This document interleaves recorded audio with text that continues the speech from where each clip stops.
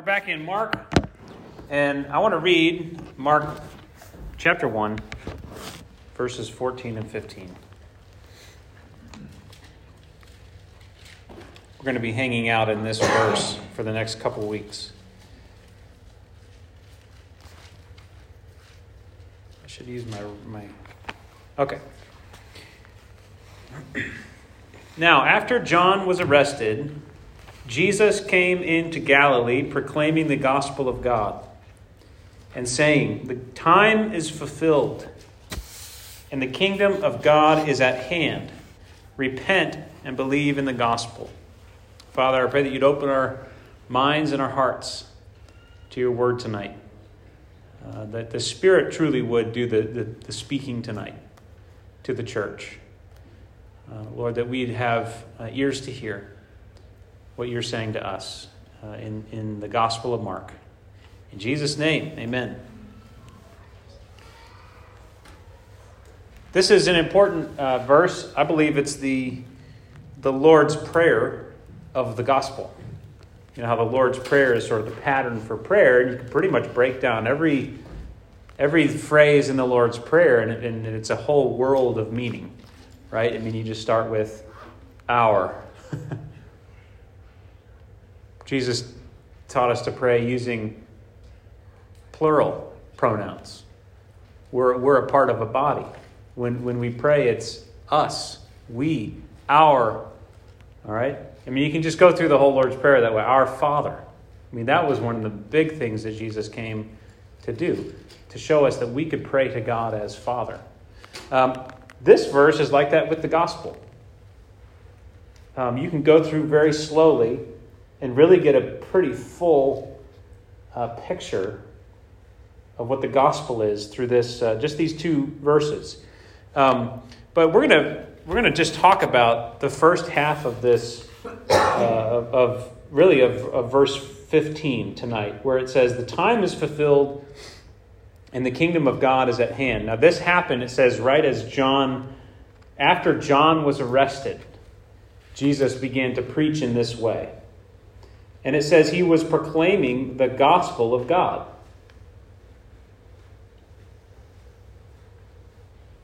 In saying, so this is the gospel of God.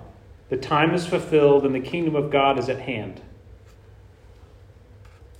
And then the second part of it, which we'll talk about next week, is really just a response to the gospel. The gospel is the time is fulfilled and the kingdom of God is at hand. Now, what we're compelled to do, now that the gospel has been revealed, is repent and believe the gospel. All right, so that's really what we're going to be talking about for these next couple weeks.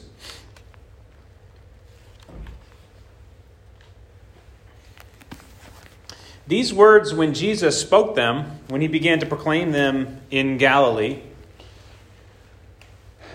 would have been interpreted in a few different ways, several different ways. And they would have struck everyone a little bit differently. All right, and that's one of the things that you see a lot in the Gospel of Mark. Jesus just throwing things out there. And depending on who it is that's listening, they hear it in a different way. Jesus explains this in chapter 4 when he gives the parable of the sower. He says, I'm throwing stuff out there. I'm throwing the word out. And let me tell you, it's doing a bunch of different things. There's lots of different responses to the word. So these words, this gospel, would have hit everyone a little bit differently. Particularly, I want to talk about the nation of Israel at this time, the Jewish people at this time, how they would have heard the time is fulfilled, particularly that first half. The time is fulfilled, the kingdom of God is at hand. The nation of Israel at this time wasn't really a political nation, right? They didn't really own any land. They were sort of under Roman, these kind of interim rulers. Rome wasn't really sure what to do with the Jews, and so there was just kind of this weird, uncertain time. And there was a bit of disagreement amongst Jews over how to be the people of God in this current political climate. What are we to do? How are we to be faithful Jews? How are we to be faithful Israelites in this time. So what had happened was they had gotten to the place of exile, and then they had come back into the land, and then there were just a couple hundred years where they were just sort of there, and there were power struggles, and they were never really restored back to some of the things that you see in the prophets about when they come back from exile. I mean, there's just some glorious prophecies we read through in Isaiah. When they come back, they're going into exile, but when they come back, oh man, what a day that is going to be. The Lord is going to have his day, and the people of God are going to be vindicated. And so people carried it inside of them, that hope and that longing, but everybody had a little bit of a different idea of how exactly do we live now in that hope. So some were zealots, some were revolutionaries, kind of going going by force or violence.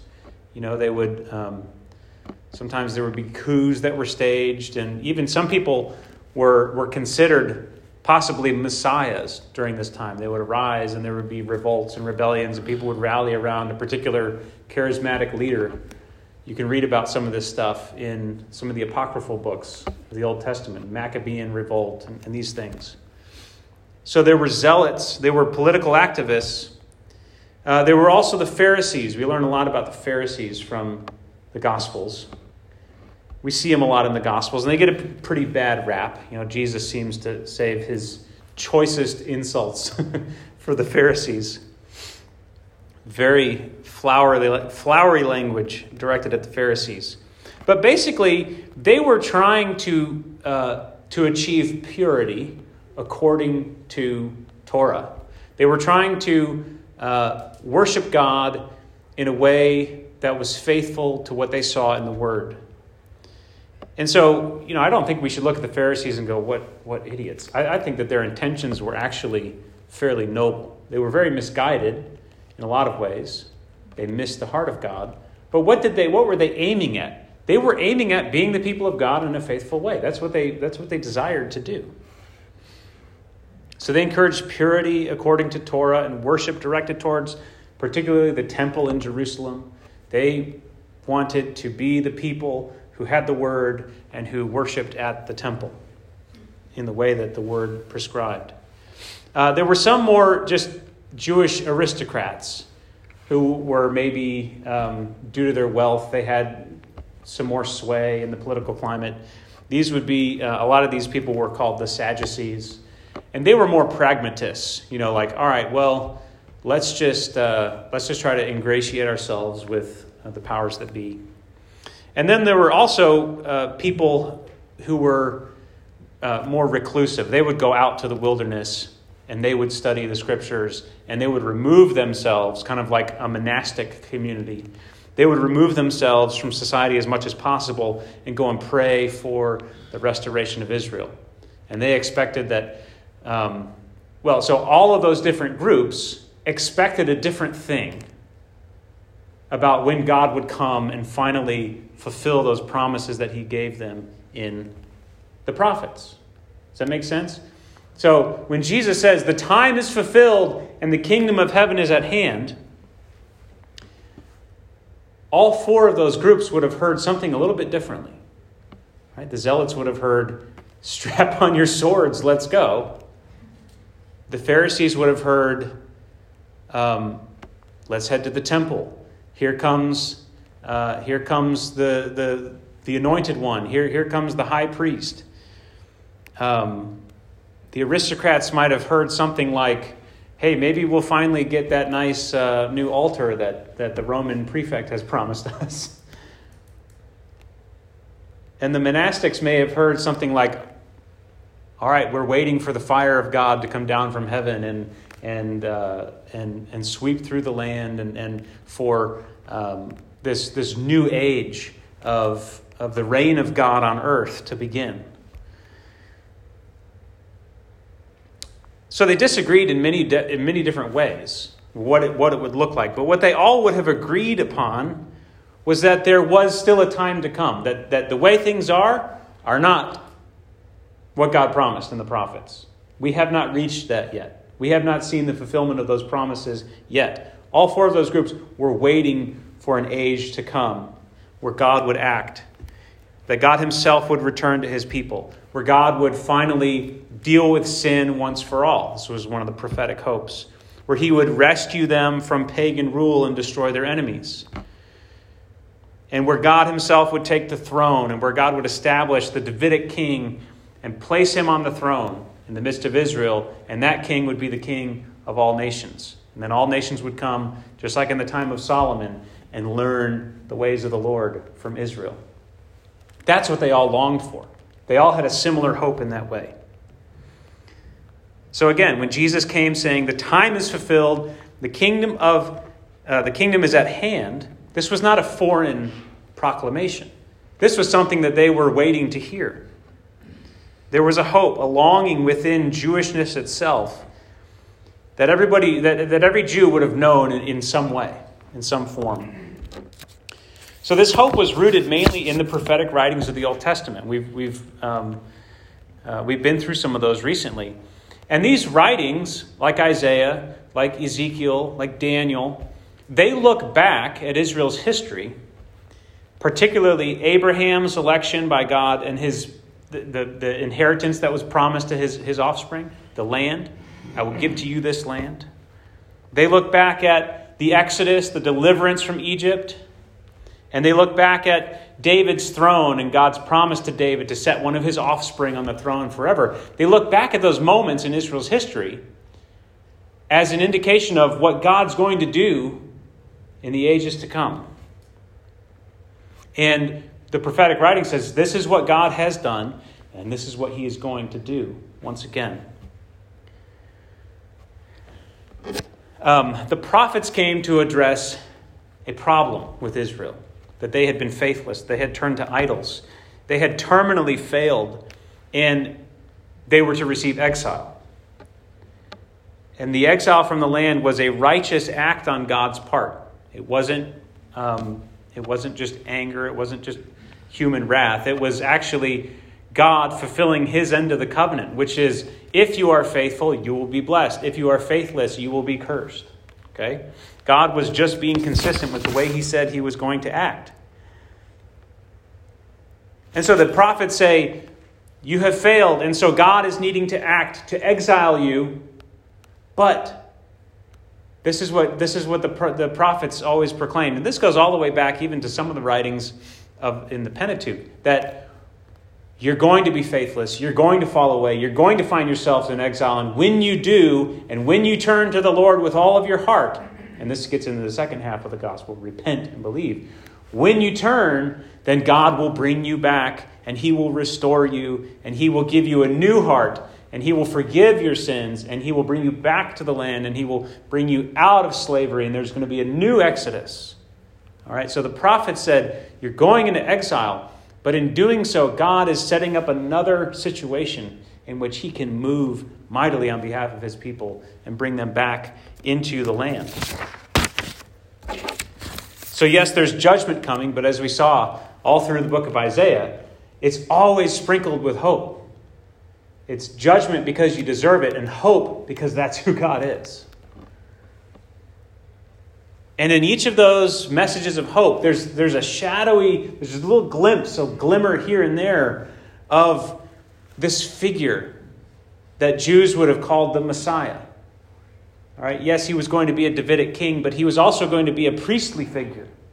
And he was also going to have something to do with cleansing us from sins, but also establishing the throne. And there was going to be this king/priest, this Messiah, this anointed one that was coming to Israel. And so they were hoping and trying to figure out, who is this person and what is he going to look like? So all those groups of the different kinds of Jews would have been looking for a figure known as the Messiah, who was going to be the focal point of God's plan to save Israel and through Israel to save the world, like he promised to Abraham. And this would not usher in a new era, a new heavens and a new earth, or the age to come, or the day of the Lord, as some of the prophets describe it.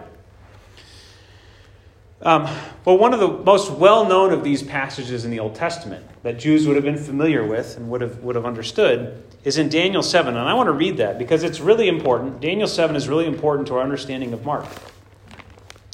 So go to Daniel 7 and start in verse 9.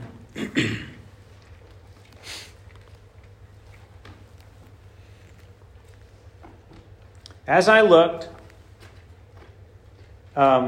this is after a vision of four beasts, and these represent four empires, basically, that are going to come and oppress the people of God.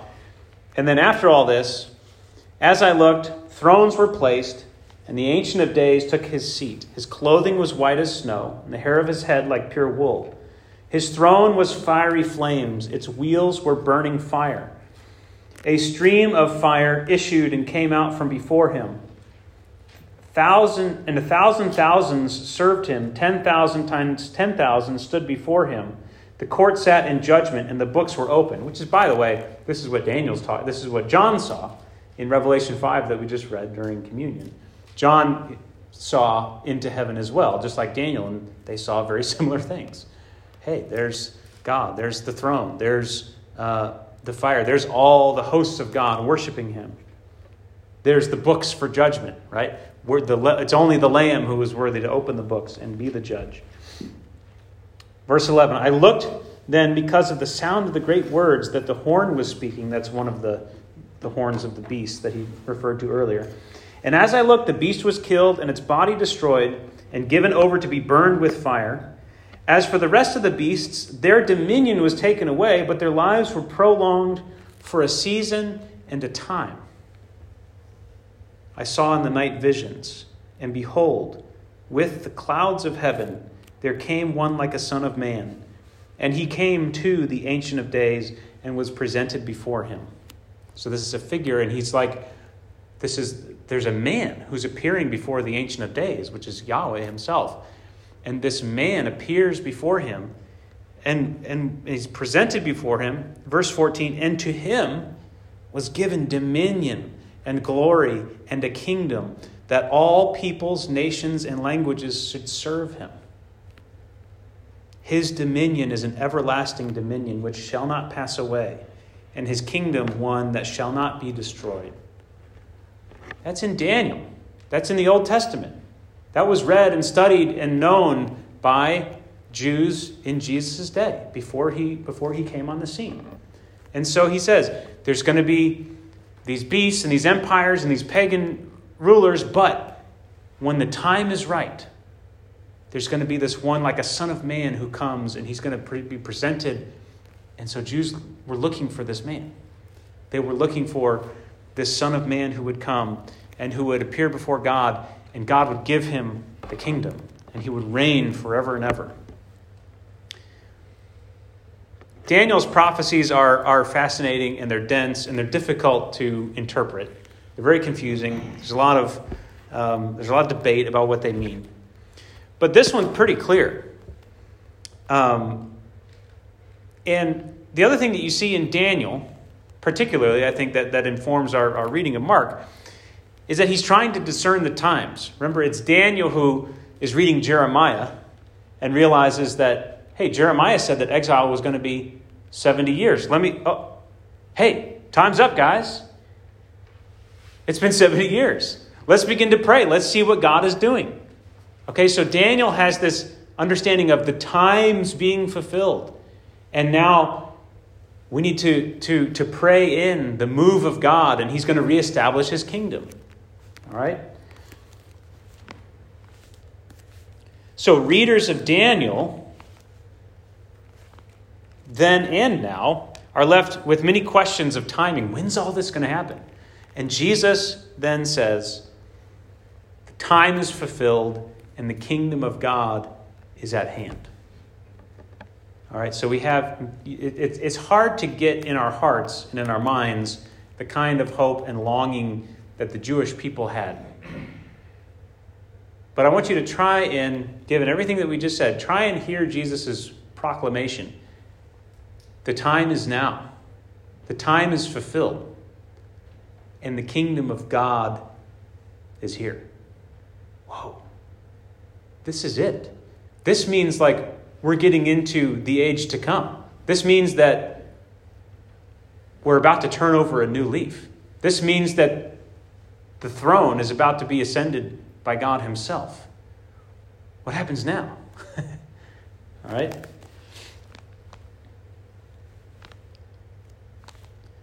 So, in Daniel, we see that he gets a revelation of when the time is right, the Messiah is going to come, and he's going to be presented before God, and he's going to take the throne. And Jesus comes and he says, hey, now's the time. In fact, all through Mark, Jesus refers to himself as the Son of Man. And that would not have been lost on Jews in those days. The Son of Man. They would have been, hey, in Matthew, when Jesus asks his disciples, in Mark it says, who do people say that I am? In Matthew, which is a more Jewish-oriented gospel, he says, who do people say that the Son of Man is? So there were these discussions, there were these questions about this part in Daniel. Hey, who's the Son of Man? What do you think that is? What do you think he's going to look like? And Jesus, so it's interesting when he asks the way Matthew tells the story, he says, who do people say that the Son of Man is? But Jesus refers to himself as the Son of Man many times through Mark. In the first half of the story, he's demonstrating that, so in chapters 1 through 8, right, we talked about the outline last week. In 1 through 8, it's really about who Jesus is and what he's here to do. More, who is he, right? And in chapter 2, when he heals the guy, the paralytic, he says, rise, take up your bed and walk. And there's some confusion there. And he says, but that you may know that the Son of Man has authority on earth to forgive sins, which is another role of the Messiah. That you may know that the Son of Man has authority on earth to forgive sins, so that you can know exactly who you're dealing with here. I say to you, take up your bed and walk.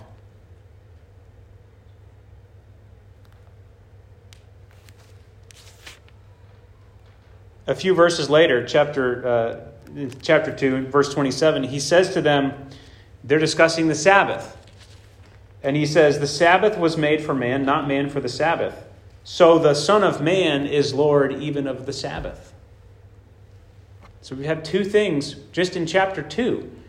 He's referring to himself as the Son of Man. Number one, he can forgive sins. He can deal with sins. Number two, he can rightly interpret the law.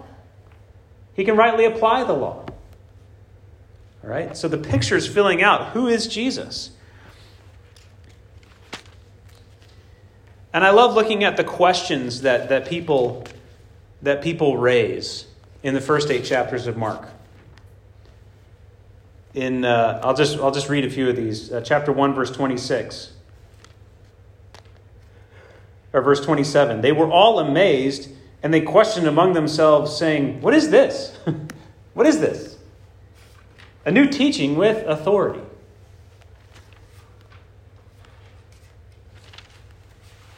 Chapter 2, 16.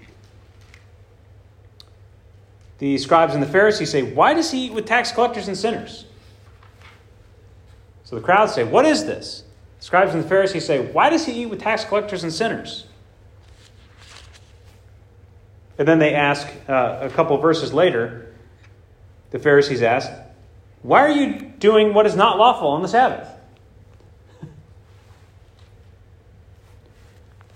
Chapter 4, verse 41.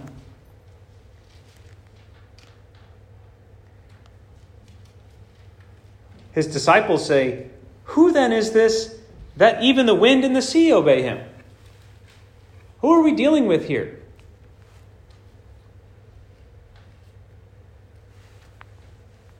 Chapter 6, verse 2.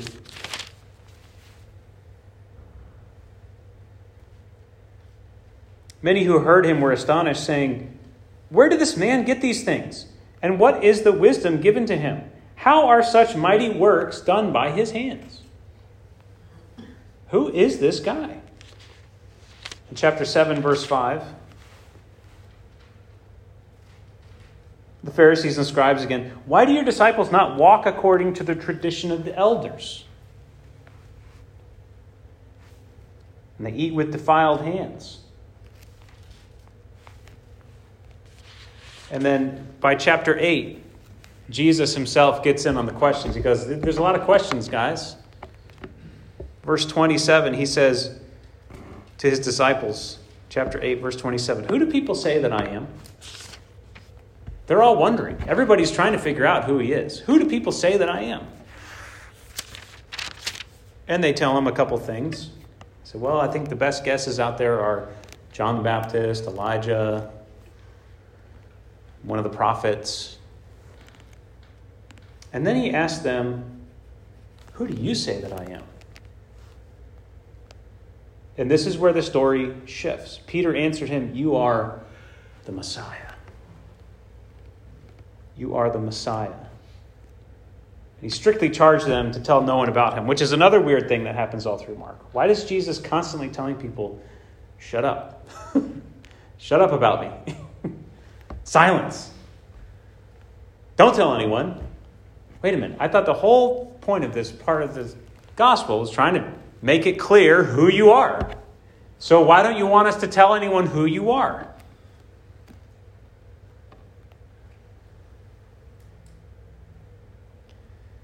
Well, in the first half of the book, there's a few conclusions that are made by the people around Jesus.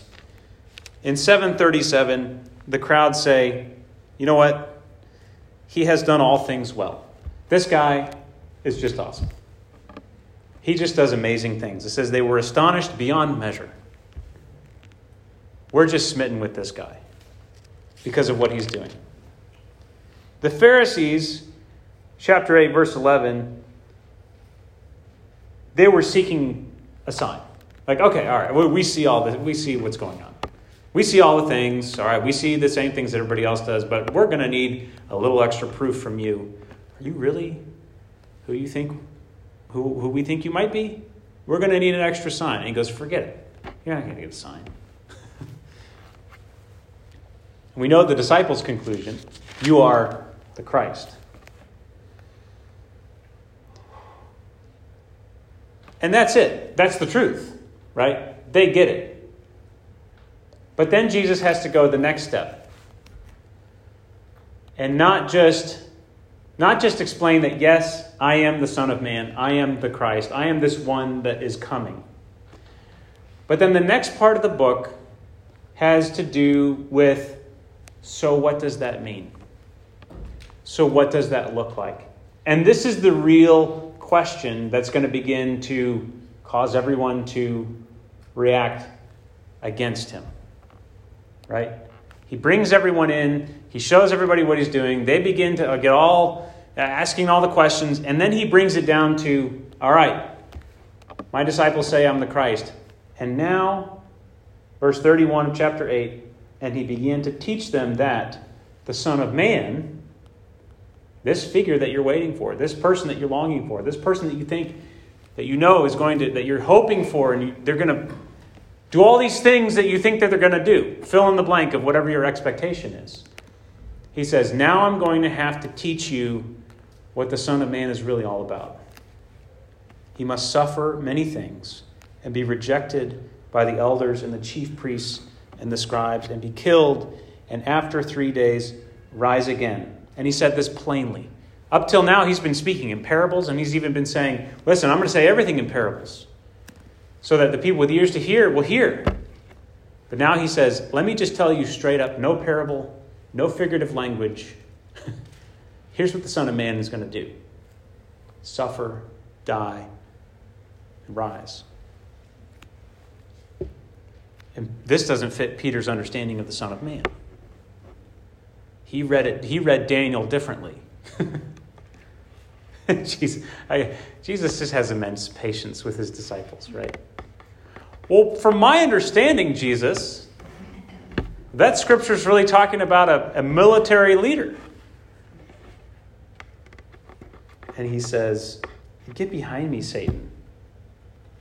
For you are not setting your mind on the things of God, but on the things of man.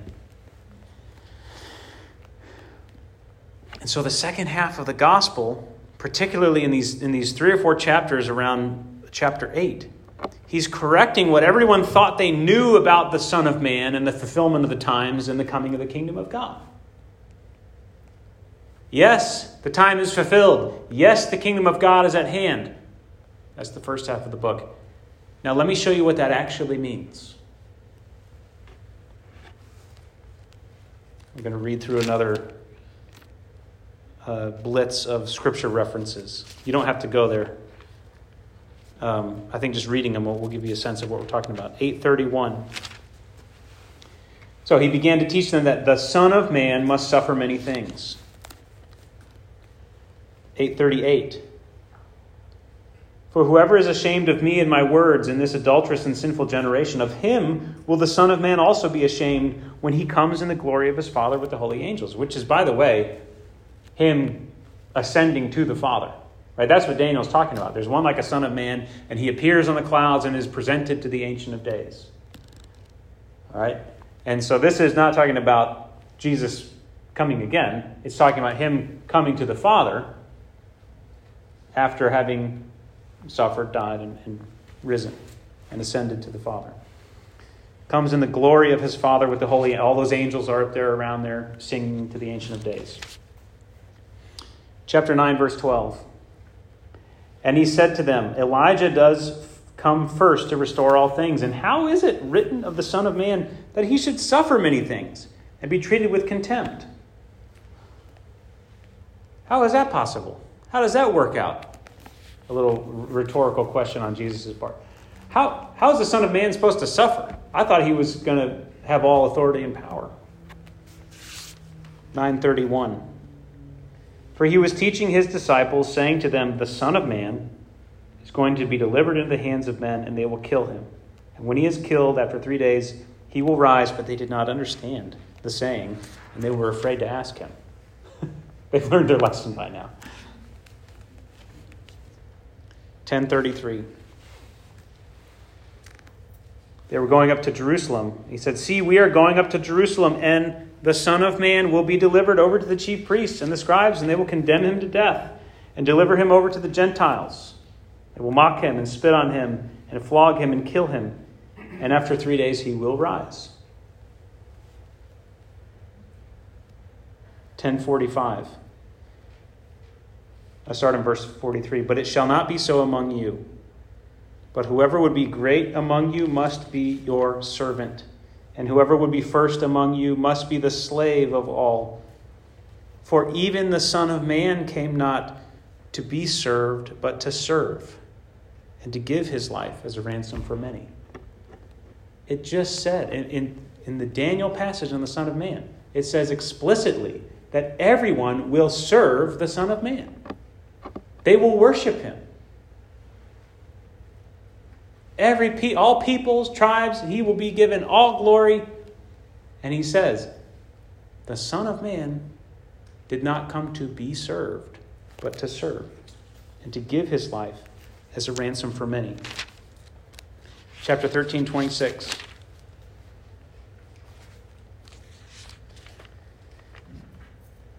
In those days, after that tribulation, the sun will be darkened, and the moon will not give its light, and the stars will be falling from heaven, and the powers in the heavens will be shaken. And then they will see the Son of Man coming in the clouds with great power and glory. And then, again, that's in the ascension. All right? That's in the ascension to the Father. And then he will send out the angels and gather his elect from the four winds, from the ends of the earth to the ends of the heavens. He will send out, he pours out his Holy Spirit after having ascended. 14:21. For the Son of Man goes as it is written of him, but woe to that man by whom the Son of Man is betrayed. It would have been better for that man if he had not been born. Verse 41. And he came the third time and said to him, are you still sleeping and taking your rest? It is enough. The hour has come. The time is fulfilled. The Son of Man is betrayed into the hands of sinners.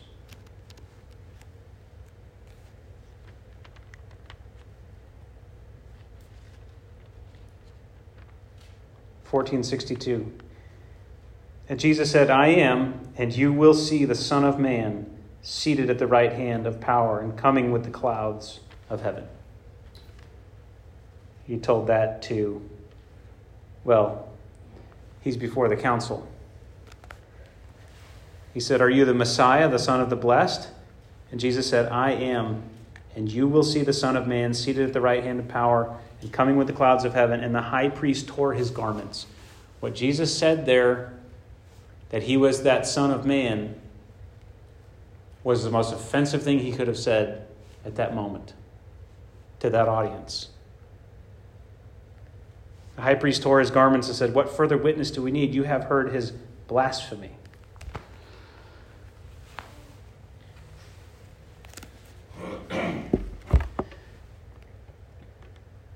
So Jesus is really concerned with people understanding who he really is, that he is the Son of Man. And he's also equally concerned with people understanding what that actually means and what it looks like. It doesn't mean what most people think it means.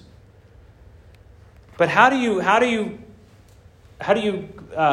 reconcile that with the fact that he keeps telling people not to say who he is? There's several scriptures, I won't go through them all, but there's several scriptures where he tells someone that he just healed, don't tell anyone. He tells an evil spirit who's saying, I know who you are. I know who you really are. And he says, be quiet, silence. Part of this, and there's a lot of theories about this, but I think it comes down to, because the last time he says that to someone is when he tells his disciples, don't tell anybody about this until I have risen from the dead. In other words, he's saying, I think that he's saying, it does no good for people to spout off information about who I am if they don't have the whole story, if they don't have the whole picture. Right? The demons know one thing. Yeah, he's the Son of God. But they don't. Right? Big whoop. The demons believe that and tremble. But they don't have the whole picture. The people who have been healed know his power, but they really don't know everything else about him. Jesus was not interested in publicity for publicity's sake. He was interested in fully revealing once and for all the plan that was hidden for ages. And that's why he said, no, don't. No sneak peeks, because it's going to be taken out of context. People are going to continue in their hardness of heart to not understand. It's only going to be after the Son of Man dies. And that's why when he said to his disciples, don't tell anyone until after I've risen from the dead. Implicit in that is, don't tell anyone until they've seen me suffer. They've seen me hang on the cross until I was dead. They've seen me not come down from the cross. They've seen me forgive people from on the cross. They've seen the temple torn into, everything that happened around his death. They've seen me go into the grave. They've seen the stone rolled away. They've seen me with my nail-scarred hands and my pierced side and my resurrection body. Then people will finally get who I really am. They'll finally understand who the Son of Man is. So there are key moments in the gospel where the revelation really comes through. There's people in the dark. There's people who with partial understanding. There's people who don't quite see. It's like that blind man who's healed, but then he sees men and they look like trees walking. There's lots of that all through Mark. But there are some definite moments where, like in the book of Revelation, like in the book of Daniel, that I think Mark really understood and knew, the heavens are torn open and we see Jesus for who he really is. One of them is at his baptism. Mark actually says, after Jesus came up out of the water, right, which is a figure of the resurrection, the heavens were torn open and the Spirit descended on him like a dove. And there was a voice that said, this is my beloved Son in whom I am well pleased. This is a preview of the ascension of the Son of Man, the presentation of the Son of Man to the Ancient of Days. During the Transfiguration, this happens again. They're there and there's a loud voice from the cloud. And his garments turned white, which is how the Ancient of Days is described. His garments were white, and his hair was like wool. And Jesus, whoa. This is a moment. This is a revelation of, this is the veil being torn in two between us and heaven. And we're seeing who Jesus really is. And then when he's on the cross, right? And out of the cloud, there's this loud voice. Well, when he's on the cross, Jesus is hanging there. And at the moment of his death, Jesus cries out with a loud voice. And what happens? The curtain is torn in two. And then what happens? The centurion says, "This is the Son of God." He sees him for who he really is. These are moments in Mark that are a lot like the moments in Daniel or the moments in Revelation or any of the other prophetic moments where the veil is torn back and we see reality. We see heavenly, eternal truth. But the earthly mind it can't really process that. That's why the book of Revelation is really weird to us. Or some of the visions in Daniel are just like, what is happening? Jesus told his disciples to wait until he rose from the dead, which is in essence saying, I need to complete the full mission. You guys are going to need to see beginning, middle, end, conclusion. Because you understand Son of Man, and you understand Isaiah 53, suffering servant, but what you don't understand is those are the same people. And prior to being presented to the Ancient of Days, and the reason that I can be presented to the Ancient of Days is what? Because I was a suffering servant. Looking back then, after we read the whole gospel, and I think this is where Mark wants us to get. Looking back, we can go to Jesus' proclamation of the gospel and see that his declaration that the time is fulfilled. Yes, he was saying it's time for the Son of Man to be presented to the Ancient of Days. It's time for the kingdom to be turned over to the Son of Man. But we can also see that within that proclamation was Jesus understanding that the hour was approaching, that he prayed would just as soon pass. Father, if it's possible, let me not go through this hour. But because the time had come, the hour needed to come. And we can also see, looking back, that the kingdom of God is at hand meant, by the way that Mark tells the story, meant prior to being served by all peoples, prior to ascending to the throne, he would ascend and get up on the cross. So listen to the way that Mark tells this story. Chapter 14, verse 35. Going a little farther, he fell on the ground and prayed that if it were possible, the hour might pass from him. But this is the fullness of time. And he said, Abba, Father, all things are possible for you. Remove this cup from me, yet not what I will, but what you will. And he came and found them sleeping, and he said to Peter, Simon, are you asleep? Could you not watch 1 hour?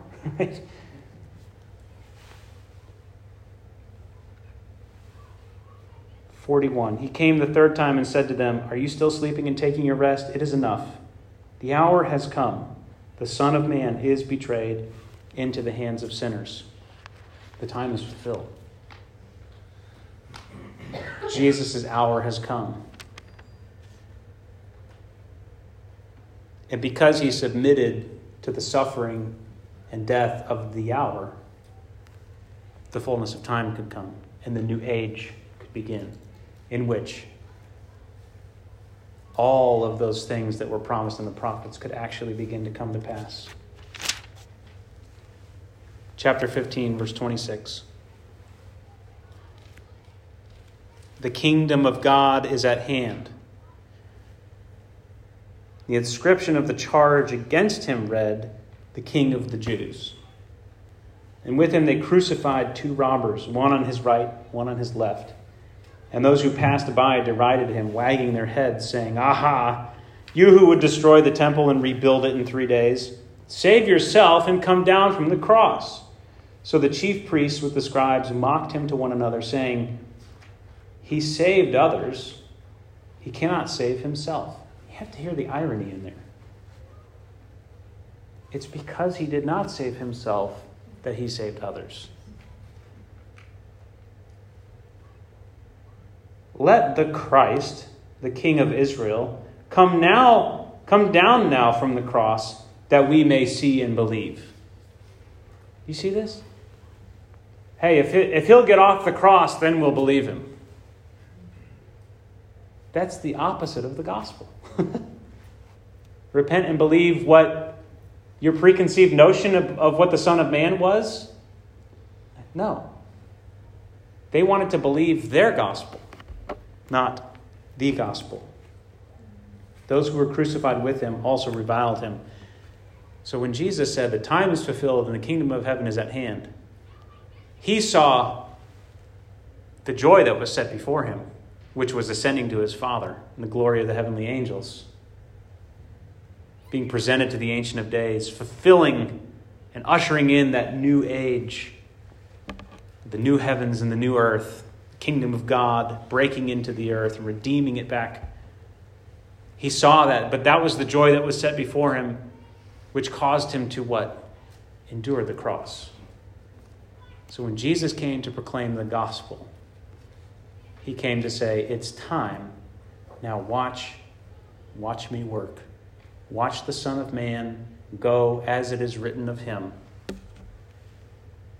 And then when you see me rise, and then when you see me ascend on the clouds to my Father, then you'll know. Then you can tell people who I am, because before then, you don't understand.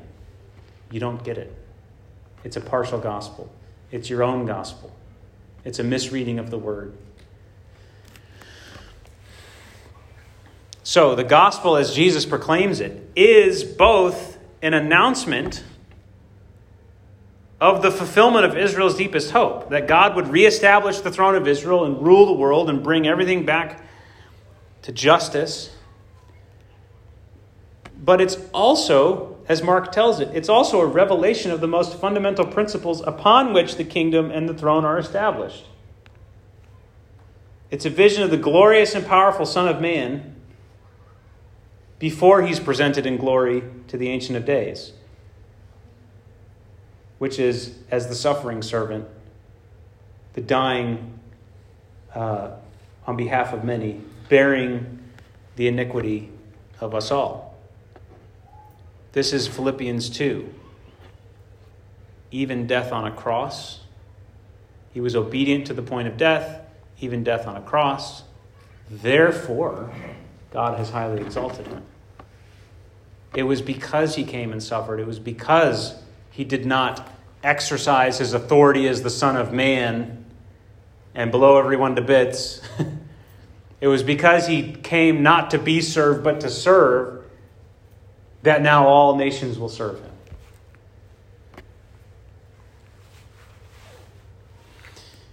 Amen. So we'll talk next week about repenting and believing in the gospel. But first, I think it's necessary to fully understand everything that is both explicit but also implicit in Jesus' proclamation that the time is fulfilled and the kingdom of God is at hand.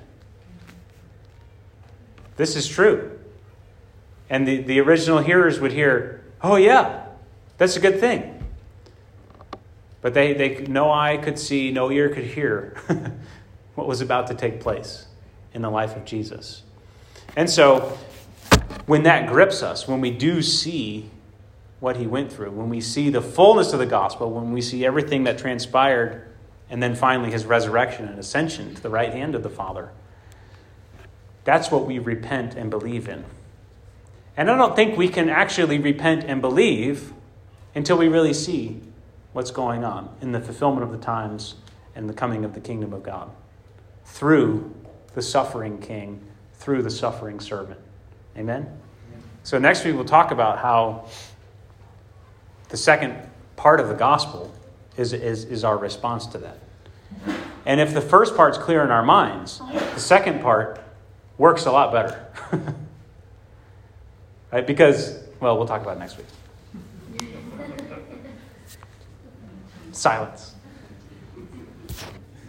Amen?